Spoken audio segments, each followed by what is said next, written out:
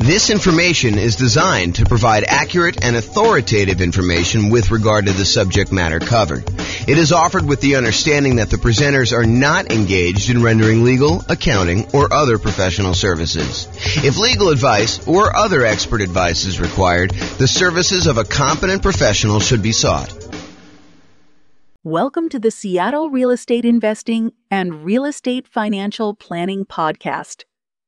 Learn all about investing in real estate in Seattle, Washington, with a combination of real estate financial planning and modeling with numbers specific to Seattle, plus syndicated, more generalized recordings of live and pre-recorded real estate investing classes, not all of them specific to Seattle. Be sure to stay tuned after the podcast for a message from our sponsors. Well, good morning and welcome, everyone. I am James Orr, and I'm super excited about this morning's class. I don't know why, but I've been anticipating this one for a little while. I kind of prep for classes about a week ahead of time. That's about how far out I plan on what I'm going to be teaching. But this one I've been looking forward to. Today we're going to go over: is it better to put 5% down or 20% down when buying rentals? And I know some of you are like, James, this is a stupid class. It's obviously better to put 5% down. And the other half of you are like, I thought he was going to say 20% down because I think that is true. It's this really interesting phenomenon where I don't know if this is an actual psychological principle, but I believe it is an actual psychological principle. And this is the principle. You have a belief, and maybe you're an expert at your own local real estate market, and you've done this math before. You've actually gone through and said, what if I put 5% down and I bought properties for the next, 20 years or so in my local real estate market? Or what if I put 20% down and I bought properties for the next, 20 years or so in my local real estate market? And you prove to yourself conclusively that it is better to do one or the other. The challenge is, it is not universally true. And that is what we were going to find out today as we go through the class. Is it better to put 5% down or 20% down when buying rental properties? That some of this is market dependent. And in case you're already trying to jump to the punchline and say, oh, it's obvious, this one strategy works better in less expensive real estate markets, and this other strategy works better in more expensive real estate markets, I will tell you that is not true. Oh my gosh, that's why this class is amazing. So I'm super excited. Let's jump right into it because I got a lot to cover. And I've never done a class with this sort of format and outline. In fact, I made some of these new comparisons super recently. And so some of this stuff's going to be new. Some of the stuff you may have seen early previews of, depending on how many classes of mine you've watched. But this is all brand new stuff. So, all right, a little backstory. So after I decided to take sabbatical, must have been 3 years ago or so now. I don't know, whenever it was, 2.5 years ago. I started thinking to myself, you know what I'd like to do? I wrote this real estate financial planning software, and it allows me to do these modeling of investing strategies where I could say, what if I decide to buy properties this way? Or what if I decide to pay off properties early this way? Or what if interest rates change, or rents are higher than they thought they were going to be, or rents are going up faster or slower, or prices are going up faster or slower? All these different variations I could do modeling for. But I started thinking to myself, what if I did modeling for the top 300 U.S. cities? And I did kind of analysis on each one using their home prices, their rents, their insurance rates, their kind of like, in theory, their appreciation and their rent rates, although I kind of normalized some of that. And then when I started doing it, I realized there was some kind of new nuances to some of this stuff. Like, for example, someone in a really inexpensive market who makes a little bit less at their job has a lower kind of like threshold in order to be financially independent. If you're only making $4,000 a month from your job, you don't need $12,000 a month from your passive income in order to be considered financially independent. And somebody in a more expensive market who gets paid a lot more for their job and housing is much more expensive out there, they need to overcome a much higher hurdle to replace the income that they were earning and be considered financially independent. So we had to adjust for income while we did all this modeling. But basically what I decided to do and what I did is I decided to do modeling for over 300 US cities with a whole bunch of different strategies. And today we're going to talk about two very distinct strategies. So I'll tell you what is the same, and then I will tell you what is different. So in both cases, the two strategies we're going to kind of compare. And when I say we're going to compare them, I did analysis in 300 individual markets, real estate markets, for one strategy. And I did the same analysis. I did a different analysis for a different scenario in the same 300 different cities. And then I compared them each heads up. So I said, okay, in wherever, Los Angeles, is it better to do the 5% down or is it better to do 20% down? And then I said, okay, what about in Denver? Is it better to do 5% or 20%? And then I aggregated all that data and I could show you that in these markets, it's better. In these other markets, it's not. And if you want to drill right into your specific city and see like what the actual results are for your city, I've got great news. That is also available to you. Along with all the other modeling that I did for your city as well. So you can go do that. I'll give you a link here in a little bit. Okay, so in both scenarios, what's the same? In both cases, I said you're going to buy an owner-occupant property with 5% down, and by putting 5% down and doing an owner-occupant loan, you're going to have private mortgage insurance. So it doesn't matter if I'm saying you're going to be buying 20% down rentals for the foreseeable future, or if you're going to continue to buy 5% down 5% down owner-occupant properties, move in, live there for at least a year, then convert the previous one to a rental and repeat the process. No matter which one you do, the first property you always buy is the 5% down owner-occupant property that you live in. Okay, that is true of both scenarios. Then you buy the next property when you've saved up enough for a down payment, plus 6 months of reserves, and the 6 months of reserves apply to both personal expenses and the reserves on all other properties. So I will not let you buy your next property until you have the down payment you need plus closing costs, plus any reserves, 6 months of reserves on your personal expenses. Take whatever your personal expenses are, make sure you have 6 months of reserves for that, and 6 months reserves for every other property that you own up to that point. Okay. And you can't qualify for the loans unless you maintain a 45% or lower debt to income ratio. So if you wouldn't be able to get the loan based on debt to income, I say you can't buy it. And so I try to go and do this analysis. And so you can see that some markets that have, I don't know, less than ideal rental economics, it's going to be harder to buy properties than in markets where it's easier to have those rental economics, where the rent to price is better, in other words. And then in both scenarios, I'm saying you're buying up to 10 properties total, one you're going to live in, and then 9 rentals. And then I say you could stop after that point and just wait for rentals to increase if that's what you need to do in order to, like the rents to increase in order for you to achieve financial independence or properties to pay off or whatever it takes to do that. Or maybe your owner occupant pays off and that triggers you to be financially independent. Okay, so that's like what is true for both scenarios. Now I break it down into 2 different cases. Number one, where we do the nomad strategy, which is buying a property as an owner occupant, usually with a low down payment with a slightly better interest rate. You move into the property, you live there for at least a year. It's a requirement of the lender. When you get the loan that says you're going to be an owner occupant, you sign something that says you're going to live there for a year. And if you don't, it's loan fraud. So don't try to say, oh, James, I'm going to solve or you have to live in the property for a year. You just say you're going to move in and you don't. No, that's loan fraud. You don't do that. So you put 5% down, you move into the property, you live there for at least a year or until you qualify in the other terms, having the down payment and the reserves and the DTI. And then when you finally do qualify for the next property and you have the money, you buy another rental property, you buy another property as an owner occupant, I should say, you convert the previous one to a rental, and then you repeat this process until you have those 10 properties total. So that is the first strategy where you're putting 5% down in order to buy these.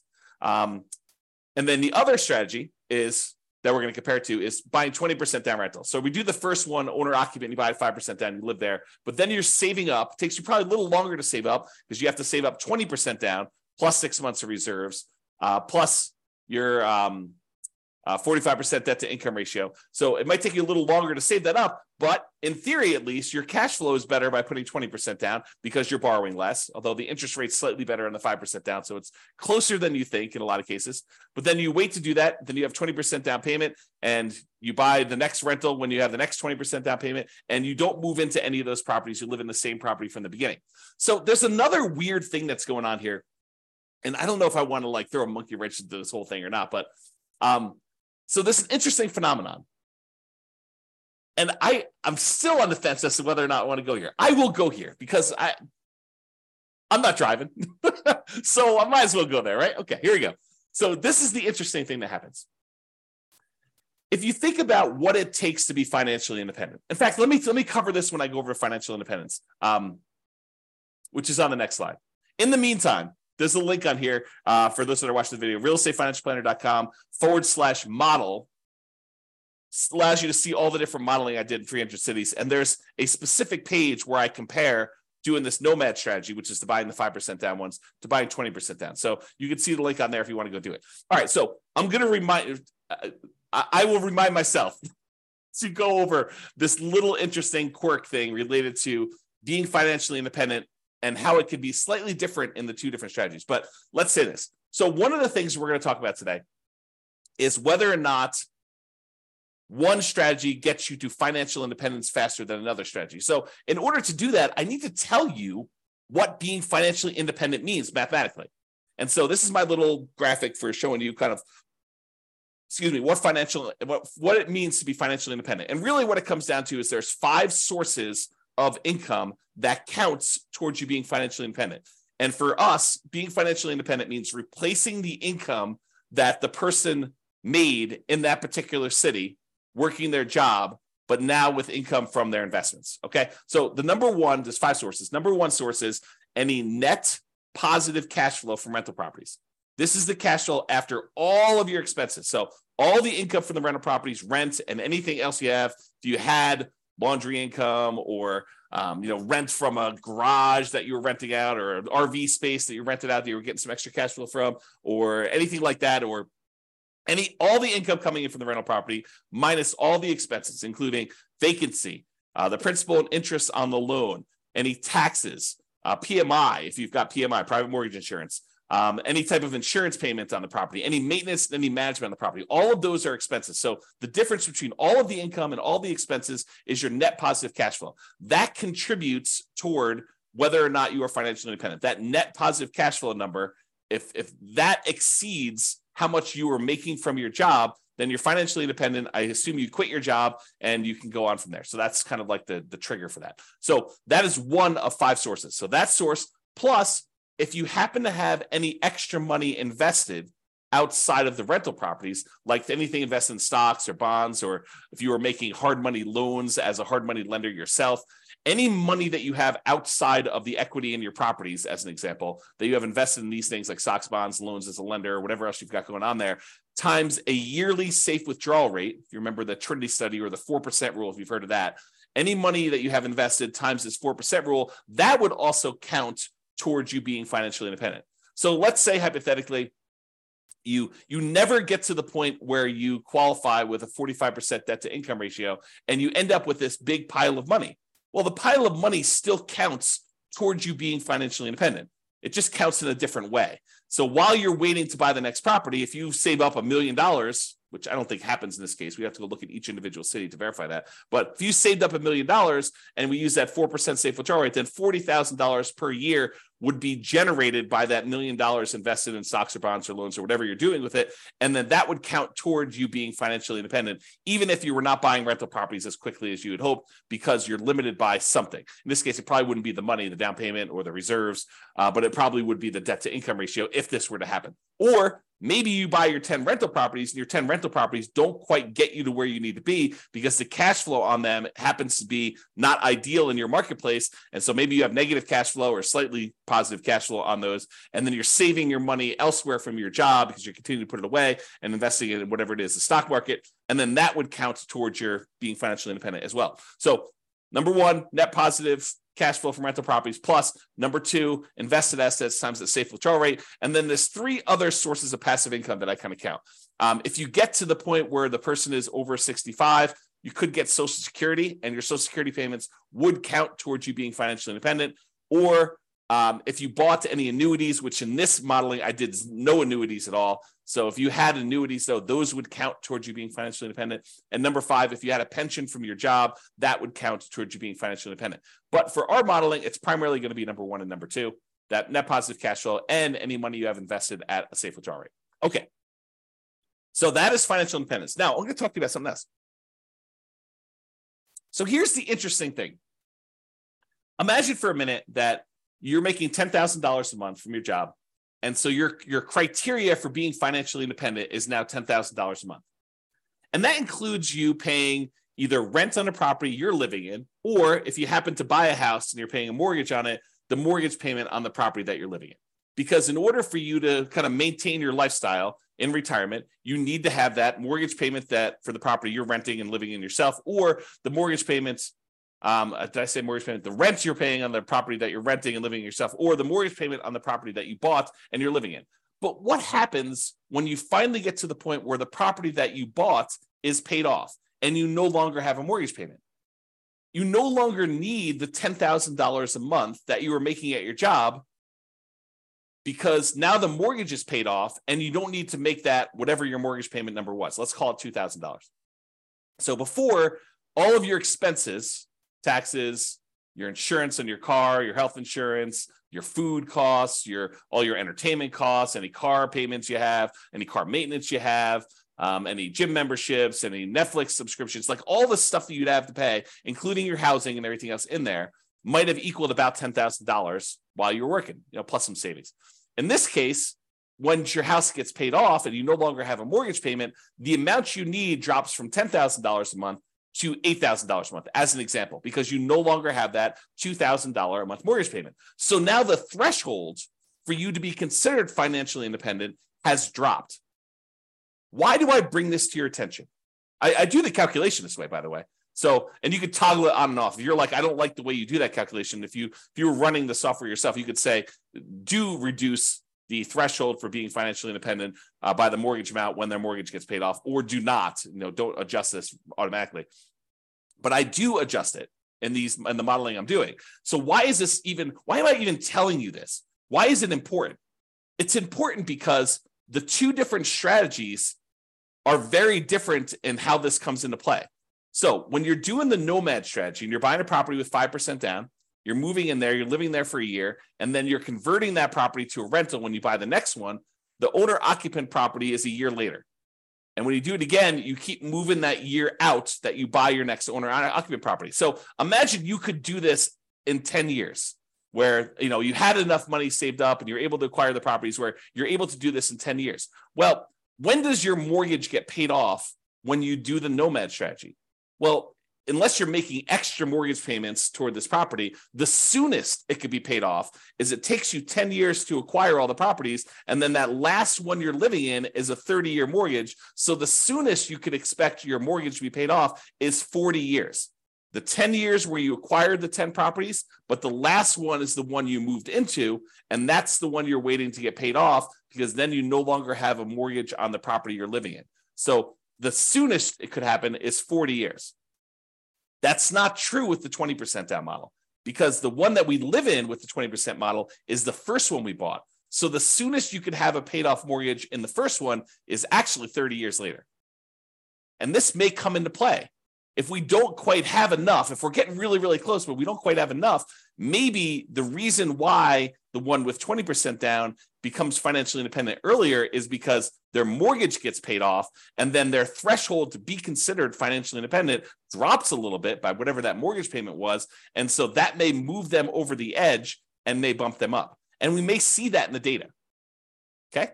So now that I've got off on a tangent, let's talk about some of the other assumptions. So I think I talked a little bit about this, but I'll cover them all just to make sure I cover them. So each city's modeling uses that city's median home prices and estimated rents on those properties. So I didn't go pick a specific property, and I didn't go pick this amazing deal that you could only get once every 15 years in that city. what I did is I said, look, what's the median home price there? And let's start sort of there. I don't want to be buying the absolute cheapest stuff on the market. That's kind of silly. I don't want to be buying the most expensive stuff on the market. So let's sort of pick the median most price of houses out there.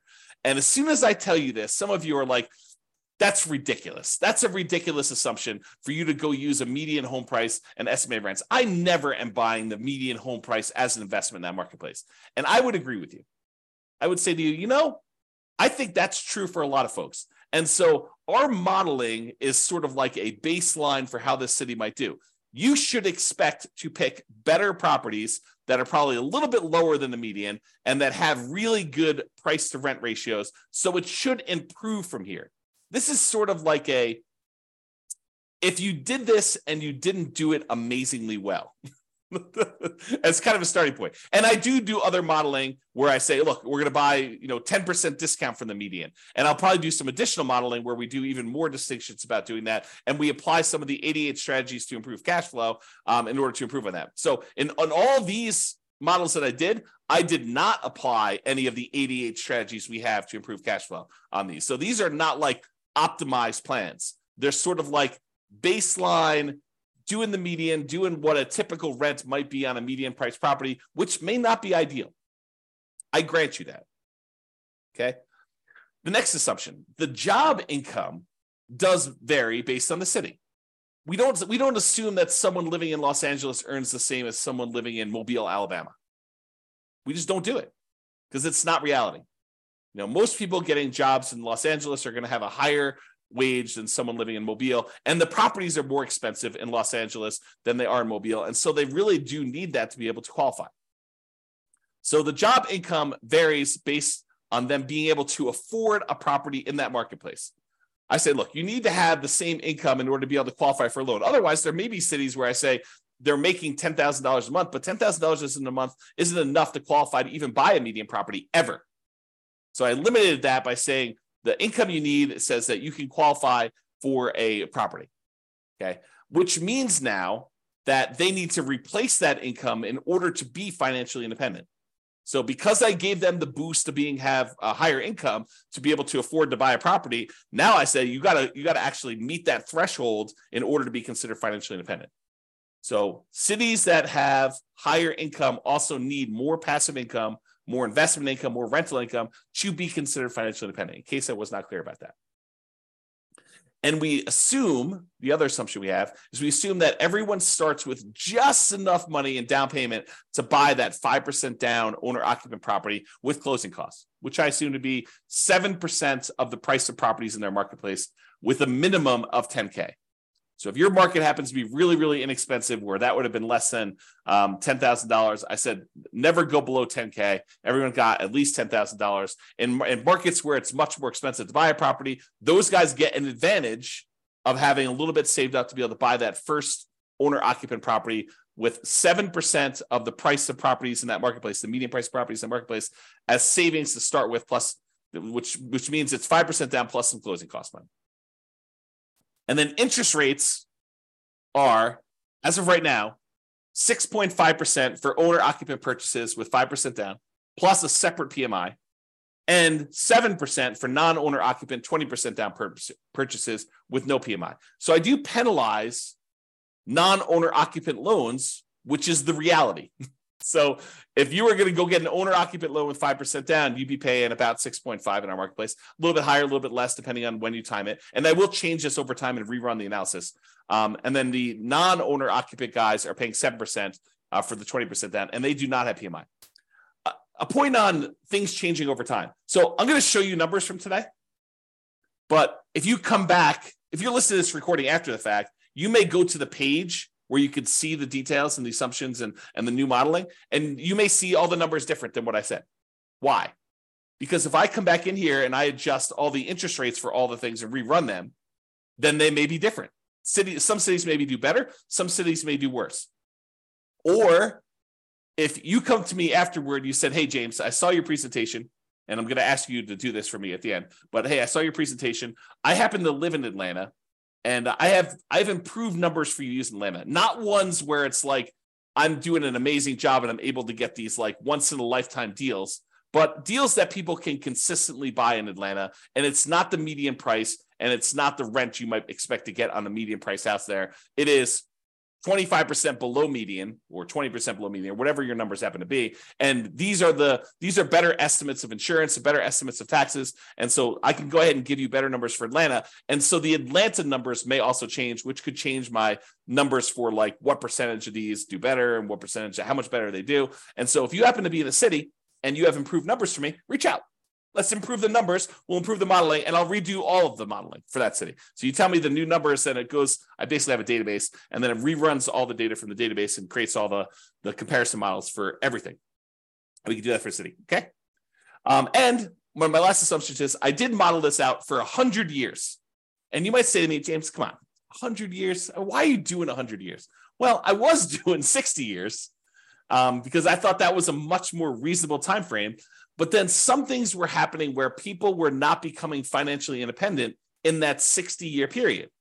And I thought to myself, well, what if it was at 60 years and 1 month that they became financially independent? So I was like, well, I'll just extend that a little bit. Maybe I'll do 65 years. And eventually I got to the point where I kept doing that. And I was like, why don't I just do 100 years and see who becomes financially independent in 100 years? Yeah, if it gets really, really far out, it's probably not going to be realistic to think about somebody becoming financially independent 92 years out. But I do run it that far out so that you could see what happens as an example. Okay. Now, if you want to see all the details of what I'm talking about, if you go to realestatefinancialplanner.com/model, you can either pick from a whole list of comparisons. What's better? 5% down, 20% down, which is what we're doing here, or 20% down versus 25% down, or, paying PMI up front versus not hiring a property manager versus not hiring a property manager. So there's all these different kind of comparisons I'm doing on there. Or pick your specific city and drill down into all the different modeling I did for your specific city. You can do that. Go to realestatefinancialplanner.com/model, and you can see that. Now, I have to warn you, I sometimes wonder if I should lock down this analysis and make it only for clients. Right now, it's all open, but there may be a point in the future where I lock it down. I say, look, doing this modeling, the people that are supporting us financially, maybe I should reward them with some extra stuff. And so that may change in the future. As of right now, it's completely open. All right, with that being said, let's jump right into the data. So there's primarily two things I'm going to be looking at. Although I do look at some other things like risk too, which is fascinating. Like certain strategies, they may be faster, they may give you a higher net worth, but they're riskier, and you may not want that extra level of risk, which totally fascinating subject. Might have to do some deep dives on that.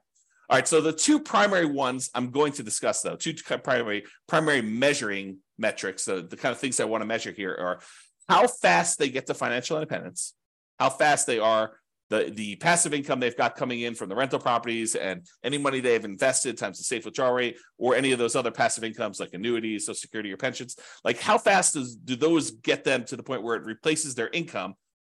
And secondly, net worth. Because you may say, look, I didn't technically get to financial independence, but after 50 years, I have $14 million in net worth. I can live off that. I may be dipping in more than the 4% safe withdrawal rate, or maybe my cash flow from rental properties wasn't good enough, but I could just sell the rentals, take all the money and do that, which leads me to another comment about this. I am not doing any optimization. There are strategies where you buy more properties than you need and you sell off some of them to pay off the remaining to improve your cash flow enough where that will trigger you being financially independent. I did not do that here. And that is a legit strategy for doing this. Or there are some strategies where you buy enough rental properties where eventually you get to the point where the equity in the properties, after all your expenses selling them, could be sold, invested in something like stock market, and use a 4% safe withdrawal rate, and that would trigger you being financially independent. Or maybe taking some of the extra cash you have on the sideline and paying down the mortgages that you have, paying them off, using that money, and that might trigger you being financially independent faster than these ones. This is sort of like plain vanilla versions of 5% down nomad or 20% down non-owner occupant. So with these plain vanilla versions, that's what we're covering today. All the additional modeling I do later, where I talk about, should you do this versus this, and how much difference does that make? We're going to go over all that over time, not today, but that will be address and discuss, and we'll kind of get there. Okay, so I told you there were two things we're measuring: when financial independence was achieved, and I usually measure that in months, and then your net worth, which I measure in dollars. So let's jump into it. In the baseline Nomad model, which is putting 5% down, 17 of those did not technically achieve financial independence in that 100-year period. But they still had significant net worth. But 17 of the 300, I think there's 305, but it's just over 300 U.S. cities. So 17 out of the 300 or so that we have there never technically achieved financial independence. They have significant net worth, but they didn't achieve financial independence. In the 20% down group, of all the analysis we did for the 20% down group, 22 of those didn't achieve financial independence in that 100-year period. Again, they had significant net worth as well, but there were a certain number that just never quite got there. Rough markets where it's really hard to make rental properties work. So, a little bit less than, I guess it's probably about 5%, a little bit more than 5% or so. If you think about it as a percentage of the 300 cities, it was really, really hard to make the economics work in that marketplace. Now, as another side note, the people buying 20% down non-owner occupant properties, they could have just as easily said, look, I'm saving up my money. Why don't I go buy rentals in a property where the economics do make sense? I could have bought properties in a property where cash flow made a lot more sense than buying in the market where it's really, really hard to make cash flow. I didn't model that, but that's a reality, right?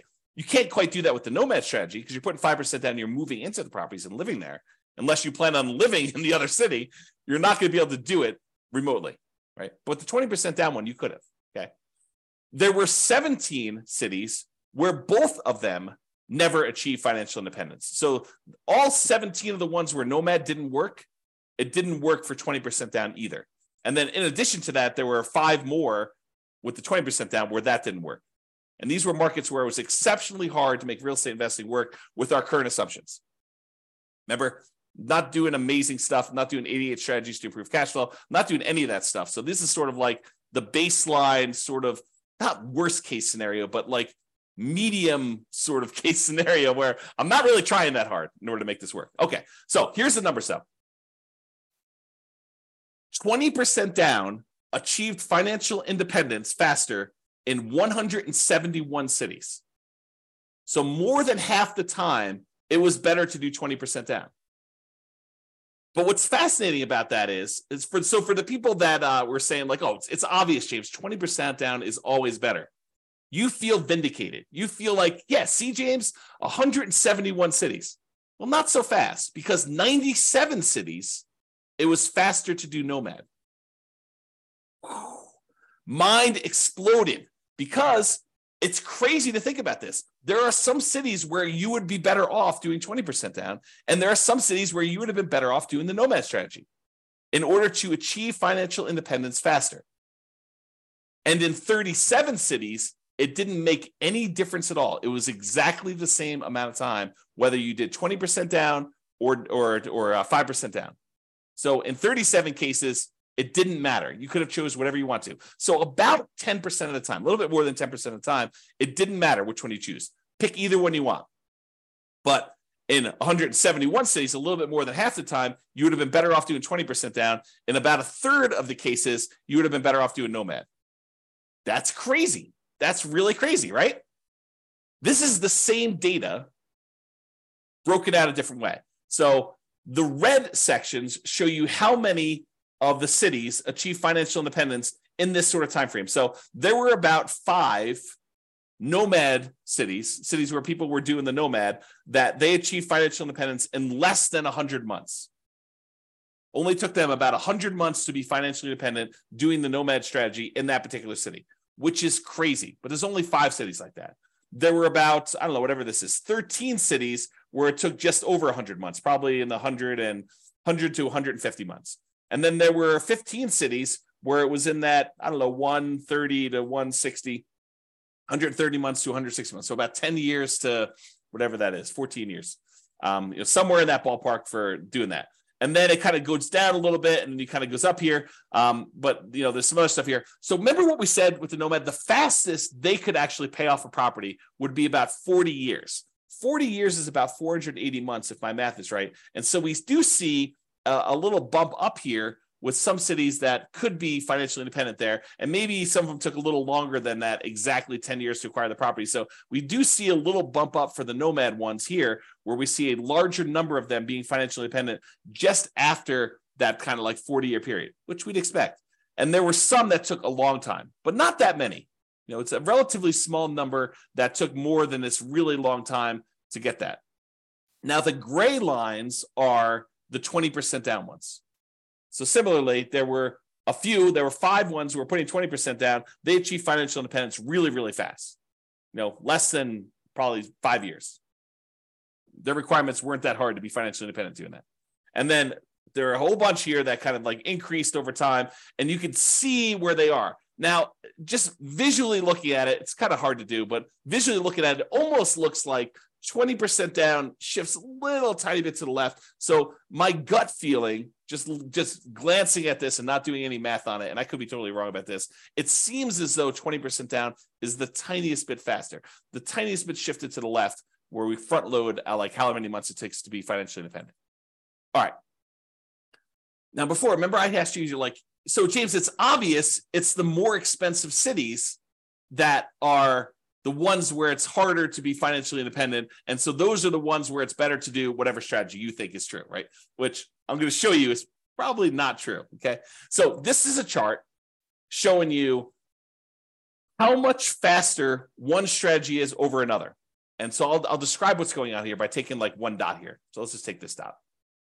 So in this city, because it's green means that 20% down was better by that many months. So in this dot, putting 20% down was about a little bit less than 50 months faster, a little bit more than 4 years faster to do 20% down than doing nomad. And that is a city where the home prices are about $400,000, because this shows you how expensive the properties were in that market at the start. So the dots that are over here are expensive markets. The dots that are over here are less expensive markets. And if they're green, it means that 20% down was better by that number of months. In most cases, it's going to be less than 4 years difference. Well, 4 years faster, because this is the 50-month range. So 20% down was less than 4 years faster in most of these dots. Versus over here, where the dots are red, that means that nomad was faster by this number of months. In this case, like, right here, this is about, 70 months faster. So in a market that was a little bit less than $250,000 properties, nomad was about, 7 years or so faster. Seems like, whoops, I clicked on the button. And so you got to get a feel. And then these gray dots are on the zero line, where those are exactly the same. Now, if you said, it's because they're all in really expensive markets, that's why 20% down is all better, we would expect to see a whole bunch of green dots over here with expensive markets. And if you said, hey, nomad is better in really expensive markets, those show up over here, we'd expect the dots to be over here for doing that. But as you can kind of see, most of these things are clustered where they're relatively evenly distributed by price. There's not like all of them are on one side of the line or all of them on the other side of the line based on a certain price being there. And so you could see it's relatively even. It's not a price sort of thing in that marketplace. Now, I will point out one thing, though. There are times when nomad is a lot faster, a lot of number of months difference, where most of the time the 20% down, well, it may be faster. It's not that much faster, less than 4 years. You can kind of see that. All right. But there are times when nomad is significantly faster. And so you might want to consider that when you're thinking about which strategy to use as well. Okay. All right. So we talked about speed to get to financial independence. Now let's talk about net worth. So as far as net worth goes, you have a higher net worth. I picked 40 years in the future as an arbitrary stopping point. So this is the net worth at year 40. 40 years in the future from when you start, you have a higher net worth, starting with the same exact amount of money, by the way. Everyone starts the same money. Everyone starts with the same earning power in that city. So I'm comparing the same city to the same city. So we're saying that a higher net worth is a comparison between the same city, Atlanta to Atlanta, LA to LA, Denver to Denver. Like, we're comparing the same city to the same city. We're not comparing one city to another. So in that case, 103 of the cities, you would have had a higher net worth doing the nomad model than doing 20% down. So about a third of the time, you would have a higher net worth being a nomad at year 40 than doing 20% down. In about 189 of the cities, you would have a higher net worth putting 20% down than doing nomad. So squint really hard. It's like a third of the time better for nomad, 2/3 of the time better for 20%. And honestly, 13 cities, you didn't have a difference where net worth was essentially the same. Okay. And we'll go over some of these numbers here a little bit better. Oh, I want to also point out that when I talk about these net worth numbers, you're going to hear some numbers here in a minute about they have $11 million or something like that. Realize that's $11 million in 40 years in the future. And so it's an inflated dollar because there's inflation happening over that time. It's like having about 1/3 of that today. So if you want to say well, what is that in today's dollars? The general rule of thumb using a 3% inflation rate is we're going to see about 1/3 of that value 40 years in the future. So if it's $12 million 40 years from now, it's going to be about $4 million in today's dollars, if you think about that. All right. Remember we did that chart before where I told you how much longer it took to be financially independent? And I broke it out by showing you here's where it gets more expensive with the houses, and here are the least expensive, the less expensive houses. And the ones that were green were for one strategy, and the ones that were red for another strategy. We did the same chart, but now we're talking about the difference in net worth. And so the green ones are where nomad has a higher net worth, and the red ones are where the 20% down has a higher net worth. And you can see there are times when the net worth is pretty significantly higher for some of these strategies. And you can see that because the red ones tend to cluster closer to the zero line, that means that the difference in net worth is slightly lower for a lot of these for 20% down. In other words, the amount of difference in net worth is probably less when 20% down wins, when 20% down is more. And with green, with the nomad ones, sometimes the net worth is significantly better. There are some outliers where it's way, way, way better in terms of net worth for you to do nomad than it was for you to do the other things. And there are some outliers over here too, but it seems like the green ones have more outliers to do that. The other thing to point out is this a pricing thing? Do we always see higher net worth as the price increases? I don't think so. Maybe the 20% down has a slightly skewed thing where they have some more stuff here with higher net worth. But overall, and maybe you could say the green ones are a little bit more effective in the lower price range because they kind of show up lower. But overall, I wouldn't say it's too extreme. Just glance at the data. Okay. All right. So it is possible, even with 6 months of reserves before you buy your next property, if a property has really ugly negative cash flow and your savings rate isn't enough to supersede that, it's possible you could run out of money doing these strategies. And so there are 9 cities where you possibly run out of money doing this strategy when you're doing nomad. And there are no times when you run out of money putting 20% down. So that's super interesting. But remember, we're not doing optimized plans. We're not, and you could just as easily set aside the negative cash flow you needed to do this. I didn't model it this way, and it's why they ran out of money. But you could set aside negative cash flow, and I didn't optimize it and improve cash flow. We didn't buy better type deals to do that. So it's something we could fake, and it's not that many, right? I mean, we're talking like 9 out of 305 cities or something like that. And 296 of the cities, you did not run out of money, and it was basically there. Okay. And so if we did this in real life, we could probably get rid of these 9. But because I modeled them and I did just really, really fixed programmatic investing strategy, that's why you ran out of money. Okay. Oh, these are the ones that ran out of money and how much they ran out of money. And some of them were significant, which makes sense. If you're buying really ugly negative cash flow properties and you keep buying more of them, yeah, it's going to compound on itself and get ugly. So yeah, there's some of them some of them were really small. Some of them were relatively small. Some of them were medium size. And one of them was really ugly. Okay. Most of them were this gray line where they were not running out of money. Everything was the same. And it tends to be more expensive properties, clustering around this 1.5 million and up range. So in markets where it's much more expensive, it's much harder to make the positive cash flow work. Those are the ones we're seeing that with. Although there were a couple down here where you just had ugly ratios. And this could be another situation where, I'm using numbers that I think are realistic, but I'm not an expert at whatever city they are. I don't even know. But, I'm not an expert at whatever city. And you look at my numbers, you're like, James, no wonder why your numbers aren't working. Your rent is about 20% low. Okay, well, tell me that and we'll fix them.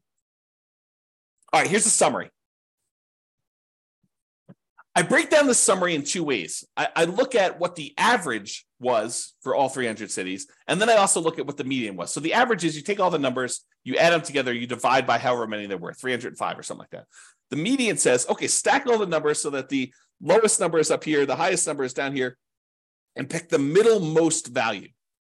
So it gives you an idea of what the middlemost or the median number would be, okay? So let's look at this. As far as median goes, the middlemost number, the median most net worth, the middlemost net worth doing the Nomad model at year 40 is about $8.2 million.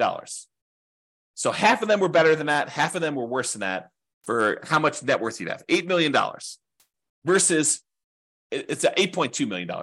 20% down is $8.9 million. So it's a little bit higher in terms of net worth on median, a difference of about $640,000. So again, 40 years in the future, it's really a third of that. So it's like a $200,000 difference, or about 7.8% difference. Not like nothing, but not crazy extreme either. So the difference between net worth between these two, 40 years in the future, it's about $640,000. It's like almost being a difference of $200,000 now on a $3 million-ish net worth. Yeah. Not super crazy significant, in my opinion. Okay. The median, as far as whether they were short on money, the typical property was not short on money, never ran out of money. And we, in the median most case, we bought all 10 properties in both situations.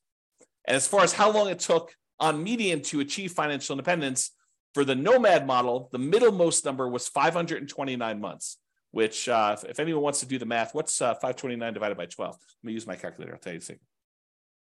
Let's see. Calculator. 529 divided by 12. So about 44 years on median. So half of them were better than 44 years. Half of them were worse. In terms of 20% down, 509 months divided by 12, 42 years. A difference of about 20 months. A little bit less than 2 years difference between those two for the middlemost number. Now, in terms of risk, because I'm running a little bit short on time, I'm not going to go like crazy into risk, but I will just point out to you that the Nomad model was better in half of the measures of risk, and the 20% down model was better in the other half of the measures of risk. So if you think about it, they were each risky in their own way. For example, the rent resiliency, how much rent can decline before you'd have negative cash flow, because you're only putting 5% down, you might think the Nomad one is riskier. But it turns out it's actually slightly less risky because we're measuring the risk over the entire period of time. And so you end up owning the properties a little earlier, so rents tend to increase a little bit. And so you end up getting properties where the rents are a little bit higher because you've owned them for longer. And so the rent resiliency tends to be a little bit better, a little bit safer, in other words. But we're not talking about a huge difference. In the rent resiliency over the entire period for Nomad, it's 36%. And the rent resiliency for 20% down is 33%. So the Nomad strategy is about 8.3% better, not points, but 8.3% better. So it's a little bit better, marginally better. But when you look at like debt to income, it's better from a debt to income perspective that you put 20% down because you have less debt compared to the income you have because you put more down. The Nomad strategy is much more highly leveraged. So when we measure it that way, 20% down is less risky. It's interesting, but that's kind of how it works. Like you give and take on some of these risk measures to do it. And I'll point out, sometimes there are strategies where it's way better to do one strategy. It's really clear. And then you got to decide, are you willing to take on that extra risk in order to have that? Okay, so we covered all the median ones. I did the same thing for averages. The average net worth for Nomad at year 40 is about $11.9 million. For 20% down, it's also about $11.9 million. The difference is in the $10,000 range. So it's about $73,000 difference in net worth. Not significant when you look at averages. It's only 0.6% difference between a 5% down strategy and a 20% down strategy when you take the averages of all the different cities. Okay. Number of properties, the Nomad, you end up buying a little bit less properties, 9.1 properties on average versus 9.8 for 20% down. Again, not that significant of a difference. In terms of the months before financial independence is achieved, 547 months on average for Nomad versus 544 months for 20% down. It's only 2.6 months difference on average. That's really very similar. I mean, that's like a rounding error in whether one person increases rent on a property early or not. It's really not that big of a difference at all. So they're interchangeable. And again, it's very similar risk. 3 out of the 6 measures of risk, it's better to do Nomad, and 3 out of the 6 measures of risk, it's better to do 20% down. Kind of interesting. It's much closer than I think a lot of people would have thought. All right, I've been talking about this throughout the presentation, but I have a slide on it. So we're using a median property price, and we're using sort of like the rent for what that median property price would be. You could apply all of the 88, or some of the 88 strategies, never apply all of them. Some of the 88 strategies we have to improve cash flow to improve on these numbers. So these are not like best case scenario by any means. We're basically using median price properties and what rent might be on those in each market. You should be able to choose and do better. And I do model some of those improvements and see the impact. If you go to the models page, you can look at those. If you're an expert at your local market, this is my call to action to you. If you're an expert at your local market and you want to help improve my numbers for your local market, just reach out via email and I can make an update to the numbers in the database and I can rerun all the scenarios for your market to improve them. I assume it's improving. Maybe it's making them worse. I'm not trying to show you best case. That is never my intention. So don't like email me and say, James, here's the property I just bought. It's a freaking amazing deal, because I don't care. I don't care like, I mean, I care like, great job, dude, the amazing deal. But I don't care for like running my numbers based on your amazing deal, because no one else can replicate your amazing deal. You may not be able to even replicate your amazing deal. You want to go to buy 12 of those? Good luck. And that's the problem. I don't want to use like these amazing best case numbers, because I don't want it to be like, hey, James, where can I get the deals you're showing on the website? Because those are crazy good numbers. And I would buy those all day long if I could find them. Yeah, we're not trying to do that. We're trying to do the types of properties that any real estate investor in that market could get and expect to achieve. Okay, so if you have those numbers, reach out to me and we'll do some updates. Local market limitations. So if you're nomading, and I talked about this before, moving into each property, you must be buying properties in your local market. You can't do nomad remotely. You can't be moving into properties in another city. But if you're buying non-owner occupant properties, which is 20% down, you could buy those in markets with better cash flow economics. So if you're in a market where it's one of the really ugly ones where you're going to run out of money with like the baseline stuff, say, maybe I shouldn't be buying properties in this market where properties are $2 million and you only make $2,000 a month in cash flow. That's an exaggeration. That doesn't exist, or maybe it does. But basically, I'm not telling you to do those. You could go choose another market where the economics are better with 20% down. You don't need to invest in your local market in that case.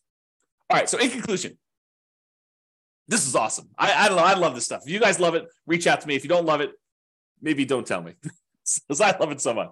All right. So in conclusion, in our current market conditions, the price, the interest rates, the rents, in 300 plus US markets using less than ideal median price to rent properties, putting 20% down is probably slightly better in terms of net worth and speed to financial independence.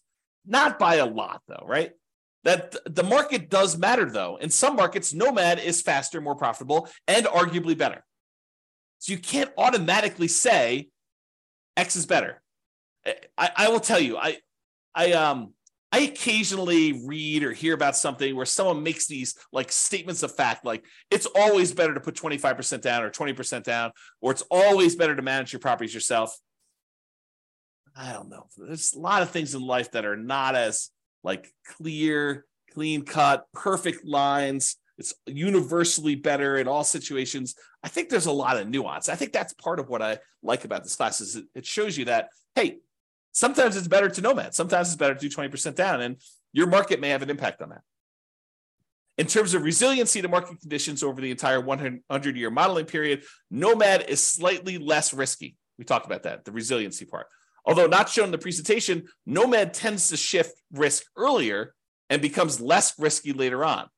It doesn't show you this in this presentation, but as far as Nomad goes, Nomad tends to compress your risk into the earlier parts of your investing strategy and tends to make it less risky later on. In terms of measuring the risk associated with debt, it's split. In some ways, Nomad is less risky, tends to have more liquidity, especially later on. But in terms of debt to net worth and debt to income, Nomad is riskier because you're putting less down and you have more leverage. And you tend to have more months of reserves when putting 20% down. It's best if you look closer at your specific market and apply as many of the 88 cash flow improving strategies as practically possible to improve on your implementation. That is all I have for you. I hope you enjoyed this. I thought it was awesome. I enjoyed kind of doing classes like this. You probably should expect some more of these where I kind of compare lots of different strategies over time and we kind of deep dive in this. But in addition to that, go dive into your own specific market to see how this all plays out and look at the analysis. And if you need help with stuff like that, reach out to me via email. All right. That's all for now. This has been James Orr. Bye-bye for now. With home prices up, mortgage interest rates up, and rents up, but not quite enough to counteract the higher prices and interest rates. Cash flow on rental properties in Seattle is harder than ever. Book a call with the Real Estate Financial Planner to apply our proprietary 88 strategies to improve cash flow on your rentals. See the show notes for a link to schedule your call and improve your cash flow today. If you're a real estate agent, lender, or professional in Seattle that wants to help our real estate investor listeners, consider reaching out to learn about collaboration opportunities with this podcast.